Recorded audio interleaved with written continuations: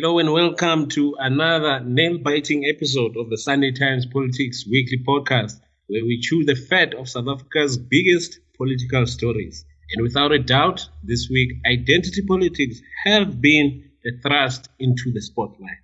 That's right. Today, we will look into the political response to the Clicks hair saga and also dive into the DA's controversial stance on equality and race politics. Man, this econ is racist. I've never ever been a spy. Can the VBS Bank loot? The problem is that pinky. I'll never subject myself to whiteness. Order! I'm listening.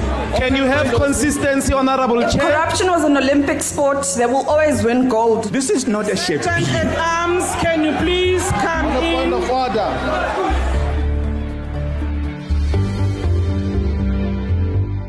Thanks for tuning in to another episode. For those who do not know me, I am your host, Mawanda Mashabalala, a political journalist at the Sunday Times. And as always, I am not alone. Today I'm joined by my learned colleagues, our senior political correspondent in Parliament, Susan Siwe Makinan, and political journalist and in-house DA expert, Apiwe de Klerk.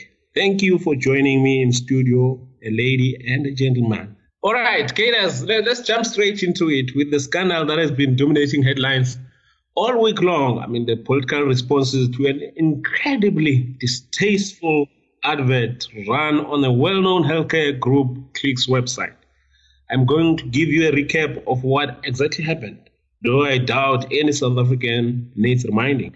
Last week, Friday, Theresa May advert ran on the Clicks website that showed 4 images, 2 of black women's hair described as being frizzy and dull, dry and damaged, against 2 images of a white woman's hair described as fine and flat and then as normal, if you can believe that. The company, as you can imagine, has received significant pushback from the public, in particular from the economic freedom fighters, which has led protests all week long at Clicks outlets all over the country. Let's get to hear what EFF leader Julius Malema had to say about this controversy at the beginning of this week.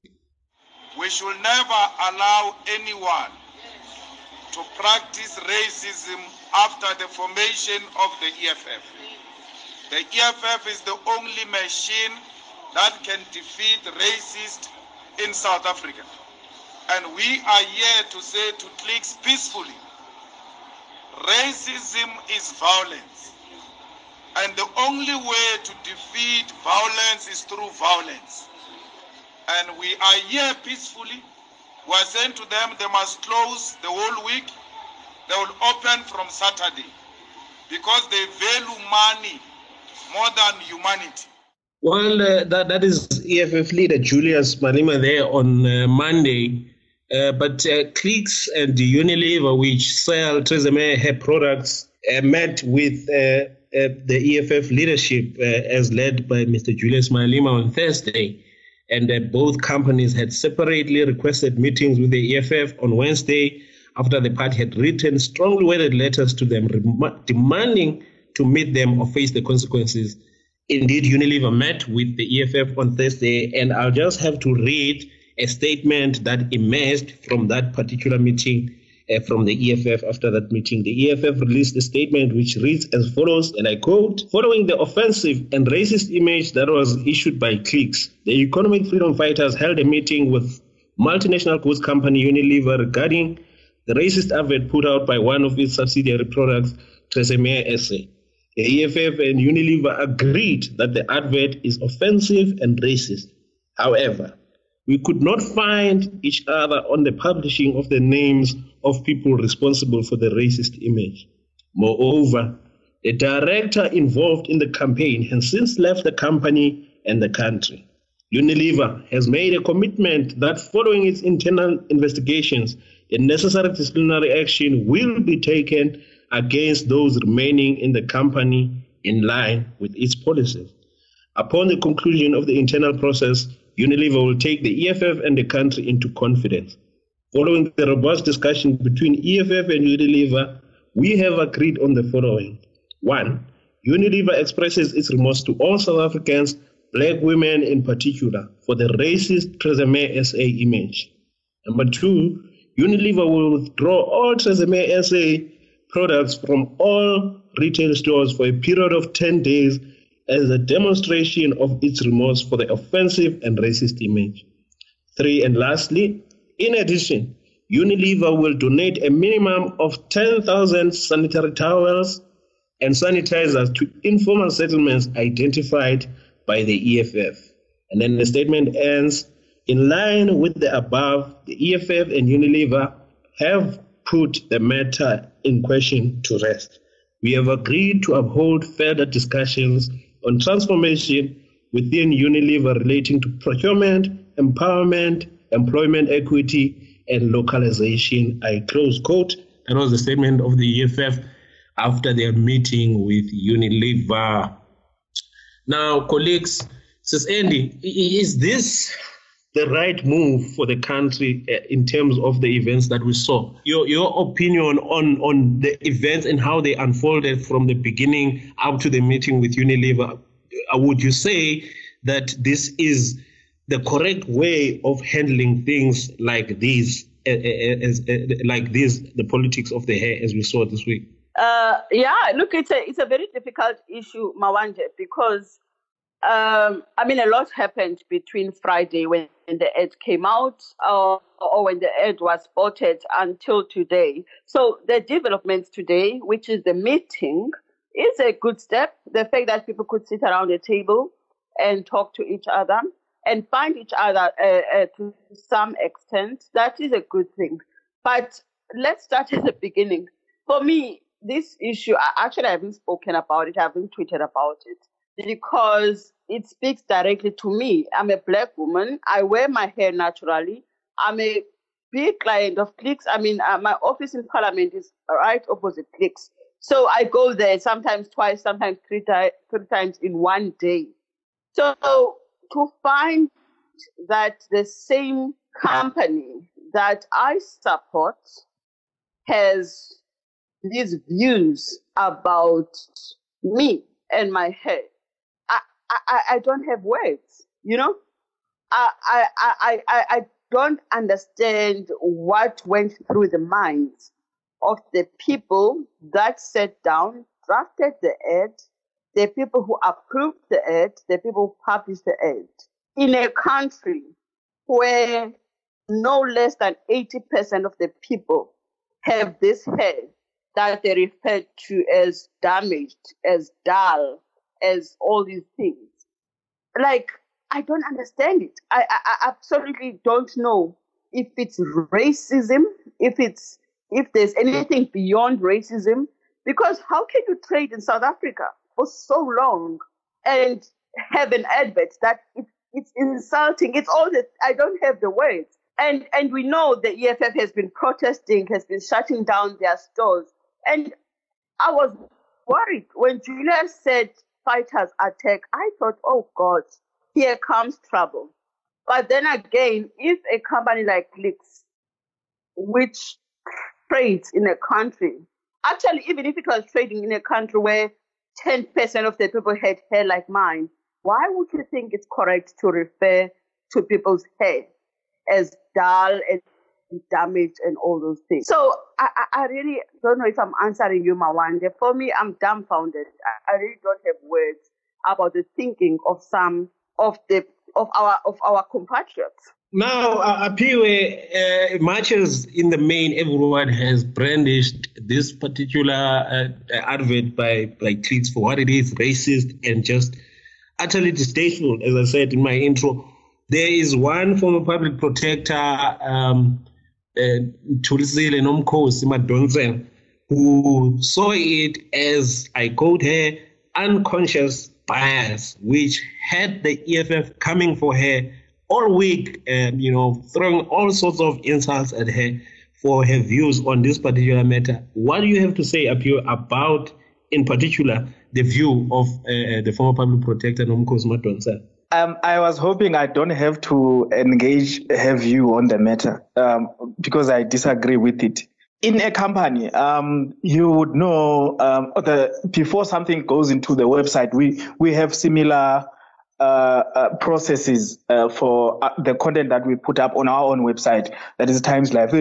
There are different stages before something gets signed off. It's not just so when people are angered then by the publication of the advert, they are angered because they can see that this is the type of thinking that is there throughout. It's not some unfortunate mistake that had happened, like me mistakenly saying the F word while we discussing such issues here on this podcast. I really don't understand how she would hold such views. That said, the way the EFF and its leaders reacted to her views, I think it was extreme. I think it's uncalled for. It was very much abusive in as much as you are fighting against racism. There are people who would have different views on what they think happened. Was it really racism? Was it really just some unconscious bias, which I don't agree with?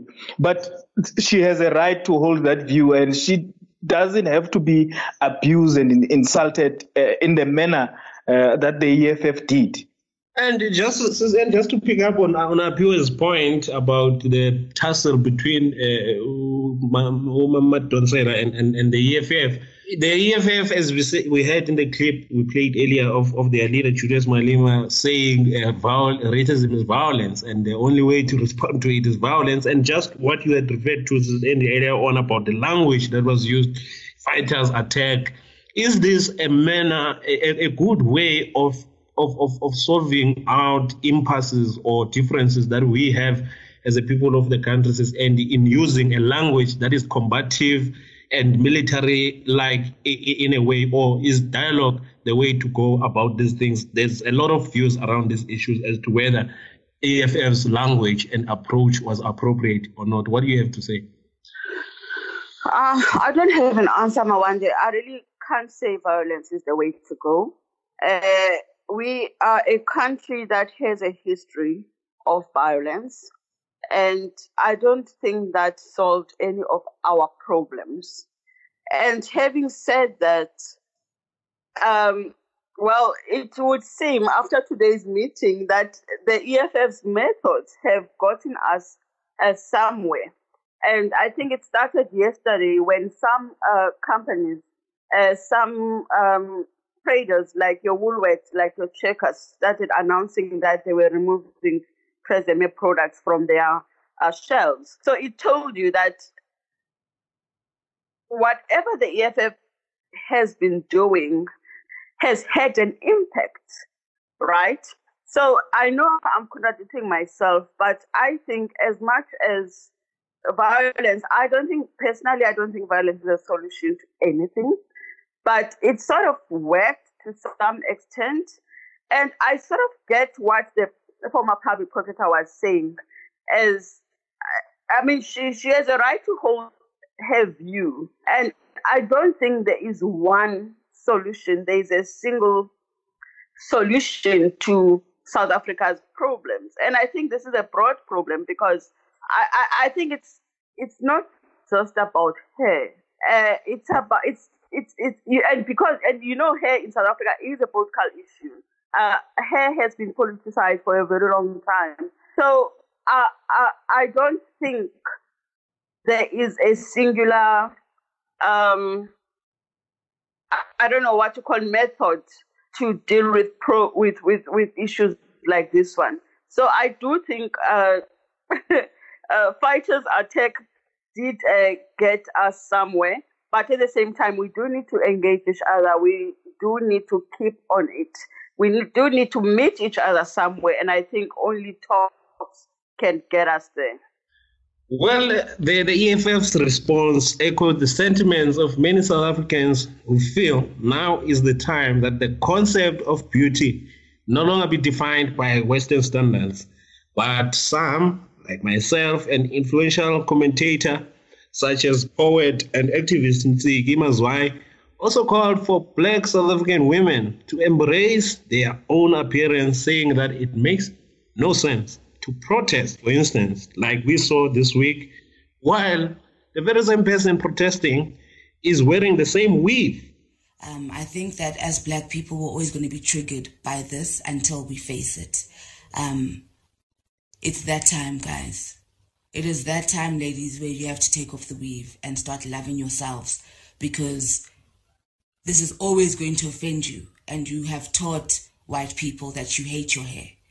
So as Black people, we also need to take responsibility for the messaging that we've put out about ourselves, because it's more than just talk, you know.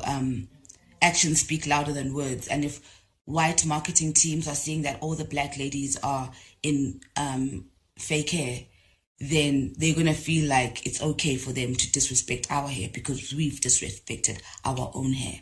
So after we have broken the shops and everything, the bigger issue for me is, when do we start the programs that start correcting our minds and start correcting white supremacy and Black inferiority complex? Because this is an inside job. The same people who were marching still have got weaves on. It didn't make sense at all. Well, that is Notsikelo Mazwai outlining what she thinks needs to be done next. This is Andy. Do you agree with Notsikelo Mazwai that somehow Black women have contributed in this kind of stereotype that exists within the white power structure in this country, that Black women prefer straightened hair and weaves instead of their own hair? But I mean, personally, look, people have a choice. Just because people choose to have weaves, they do it for different reasons. I don't think people wear wigs and weaves because they hate their natural hair. And even if they did, that doesn't give anybody a right to insult our natural hair, our hair. I mean, I don't wear weaves or wigs. So what about me? Does that give clicks or anybody to insult my hair? I don't think so. I just think I don't even want to engage in Ziki generally, but women have a right to do whatever they want to do with their bodies and with their hair. And that doesn't give anybody any right to make any assumptions about those choices. Well, Lapiwe, what's your take on this issue? And you must be careful, my brother, not to be accused of policing Black women as you state your views on the issue. I agree with this, Andy Siwe. In fact, the issue of policing of Black hair doesn't just end with Black women. It extends to men as well. In that, in professional setups, it's a new thing now where you see people like Advocate Nxumalo Tobi wearing their hair uncombed. Previously, you either shave your hair or keep it combed. It's always been a political issue. So I don't know. For the first time this year, I've never combed my hair the whole year, and it's liberating. So I'm trying to think, if someone then says such things about me personally, I would really be pissed off. And I would never want someone to prescribe for me what I must look like. So it's the choice of Black women to wear their hair as they see fit. I think Nsiki Mazwai is misled on the issue. There are politics on the reasoning and the reasons why it was an oppressive, there was some sort of oppression around why Black women were sort of made to feel that they need to straighten their hair. And so you can get into those politics, but now we are in a free country. We don't have to. No one is forced to wear their hair this way or the other, and it's their choice. So who is Nsiki Mazwai to tell women that they must not wear weaves if they love the weaves that they wear? I don't know. It's like Ansiwe says, for herself, it's a choice that she doesn't wear extensions, and that's a choice, and she must not be policed by either men, women, or some of these companies who make the products. Well, Suzanne, to wrap up this segment of our podcast today, One area that I think hasn't been visited in all the debate that has been raging on in the country, the role of the corporate and white power structure in this country in having developed such a stereotype. The reason I'm saying that, for instance, in private schools, there's a culture of saying that kids must not come with head looking like this. They must do it like that. In the workspace where we work, some of us work in the corporate, there's a culture of saying that you look professional when you look this way. You can't come looking like a clothes or a cat or a girl just walking the streets in the township when you have a particular look in terms of the identity politics, as it were, that relate to hair. What do you have to say, Sis Andy, about that role which has been developed over time? And in fact, on top of it all, the hair politics have got an economic aspect of it all. The people who are pushing the narrative that you should have straightened hair, you should buy weave, it's the people who are within the industries that make a killing out of selling weaves, wigs, and all these products of straightened hair. And I don't think that that issue has been deliberated upon enough in that regard, Sister Andy. No, I'm a wonder. This is a difficult question. I don't know. I would say transform the industries, because it's a very hard question, because obviously if I'm selling wigs and weaves, I would encourage people to wear them. And I would tell people, you look smarter with my weave, with my wig. You know what I mean? So, but at the same time, I'm scared of a South Africa where there is too much regulation, where we get the state to regulate such things, because I'd rather have people choosing and not being dictated to, not by the government, not by the corporate sector, not by anybody. So I think somehow we need to find that balance where I can choose to wear my hair however I like to, without me feeling that I have an obligation to prove that I'm black and I love myself and I love my natural hair, which is what Apio was saying earlier. So I really don't have an answer, Mawande, because I also feel we shouldn't be in a space where we are dictated to how we should look, what we should be doing with our bodies. But at the same time, as much as we must have the right to choose, we should also be conscious of the messages that we are sending, in making our choices. I mean, as an older woman, I wouldn't want to create an impression to younger girls that looking a certain way is the only way. So I don't know if that makes any sense. Well, what is clear is that this topic is definitely an important one. And I mean, it is no wonder that it has been the big elephant in the room all week long. But unfortunately, we'll have to rest it at this very point for today. Now, let's take a quick ad break. And when we come back, we are going to be discussing the DA's new stance on equality.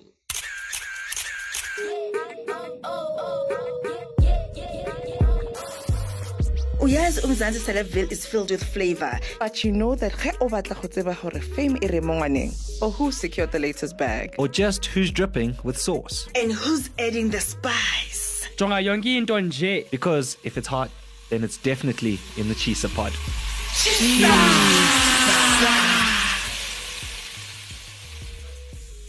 Welcome back to the Sunday Times Politics Weekly Podcast. Now, the DA hailed its new resolution adopted at its policy conference over the weekend as a shift away from apartheid policies. The party says, I quote, it's committed to an equitable future and opposes quotas based on race and gender, I close quote. But it adds, I quote again, each individual is unique and not racial or gender envoy. The DA believes that its new path emerging from the policy conference at the weekend encourages equal opportunities for all. But this move has been criticized by many as being a jump away from the direction which was more from the right to the center to the left that the party was gravitating towards under its previous leader, Mmusi Maimane. But let's get to hear what the head of policy within the DA, Gwen Ngwenya, had to say in this interview with ENCA. We want to create a society where there are opportunities for all to pursue a self-determined life, so a life that gives everyone in society meaning. And that when those opportunities exist, people don't necessarily scatter themselves according to the demographic, population or according to a predetermined quota. So that is really that statement, that we absolutely bind ourselves and commit to the idea of diversity, and that diversity means a variety of things, that diversity of experiences, of thought, of talent, of knowledge and organization is so incredibly important. And actually, it's that diversity that acts as a bulwark against any kind of uniformity of thought and rigidness in an organization. That what you cannot do is reduce diversity to being a matter of demographic representativity and saying that there has to be a specific quota of individuals of each race in a particular organization. So that is what we reject in that statement of quotas, which has long been our position. But as I say, as you are developing policy, it's so important to periodically do a kind of sanity check with your organization and say, look, are we all still on the same page? This is indeed what we all believe in and commit ourselves to. So it's not new, but it was very important that we recommit ourselves to that idea. That was DA's head of policy, Gwen Ngwenya, on the adoption of new policies by the party's policy conference at the weekend. She uses a lot of big words, but in layman's term, is what she's saying making sense, or are we watching a DA that is joining, organizations such as the Freedom Front Plus on the far right? I mean, we saw in last year's general elections where most of previously DA voters actually jumped ship and grew the Freedom Front Plus support base quite significantly. Abiwe, what's going on here, sir? I think it will be not correct to say based on the policies, but on the behavior, yes, we can talk about the fear of them losing the votes to Freedom Front Plus. It is something that is generally talked about in the party based on who you talk about. But I would like to talk about the points that they are making insofar as their stance on non-racialism and so on. There is a point there that they say the assumption that one's race represents people who think, feel, or have the same experience of shared events based on their physical appearance is false. Well, my point is, on this particular point, when they were adopting their values document, is that they were answering or solving a problem that I don't think is there unless it's there in the DA, of which case, when then you are formulating a policy, are you formulating this policy to correct people who wrongly think that way about Black people or about race generally in the DA, or are you formulating it to present a product to South Africans? Because I certainly can tell you that no one assumes that, no one in their right minds would assume such about anybody, because we all know and understand that everyone is an individual and so forth. And they go on to say this, the use of race and so on in the formulation of legislation. A lot of people disagree with this stance. Obviously not the majority that was represented at their conference in the weekend, seeing that it was adopted. But when you speak to some of them in the DA, they say, but it's all well and good to say non-racialism, but in the sense that you are fashioning it, you must look at the South African context and not act like we are just starting from all the same base. In South Africa, there was apartheid, there was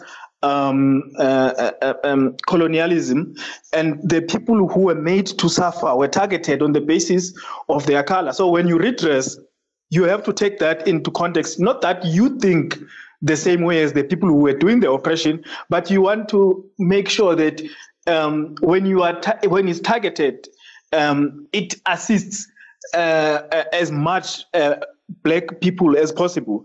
That they disagree with how the ANC has done BEE and how it has enriched a lot of ANC cronies should not necessarily be that their response should then be that this has failed and therefore we no longer see race. It's quite a strange way to go about doing things. And in a country that is majority black, and when you look at how a number of those black leaders are leaving the party, let's wait and see how they and their new stance on race and the policies that they adopt, how are they going to be accepted or rather received by the voters, especially next year being the local government elections. Now, the DA policy confusion and the apparent change of direction under the current leadership of John Steenhuisen and Helen Zille has seen an exodus of black leaders within the DA. 5 have already left the party, and as Sunday Times reported last week, there's further charges that have been laid against some high-ranking black leaders within the DA. But the DA continues to deny that there is a consistent patch of black leaders who are seen as progressive within the party. What is your view on the issue of the leaders who are leaving en masse from the DA ranks? Look, I mean, the difficulty for me with the people that may or may not, that we assume are being paged because they are black, is that they don't speak out. I mean, for me, why can't people speak out while they're inside and say, look, I differ with this policy that the DA has adopted, and then, therefore, I leave, or before they are paged. It's very hard because these so-called progressive leaders, do we know what they stand for?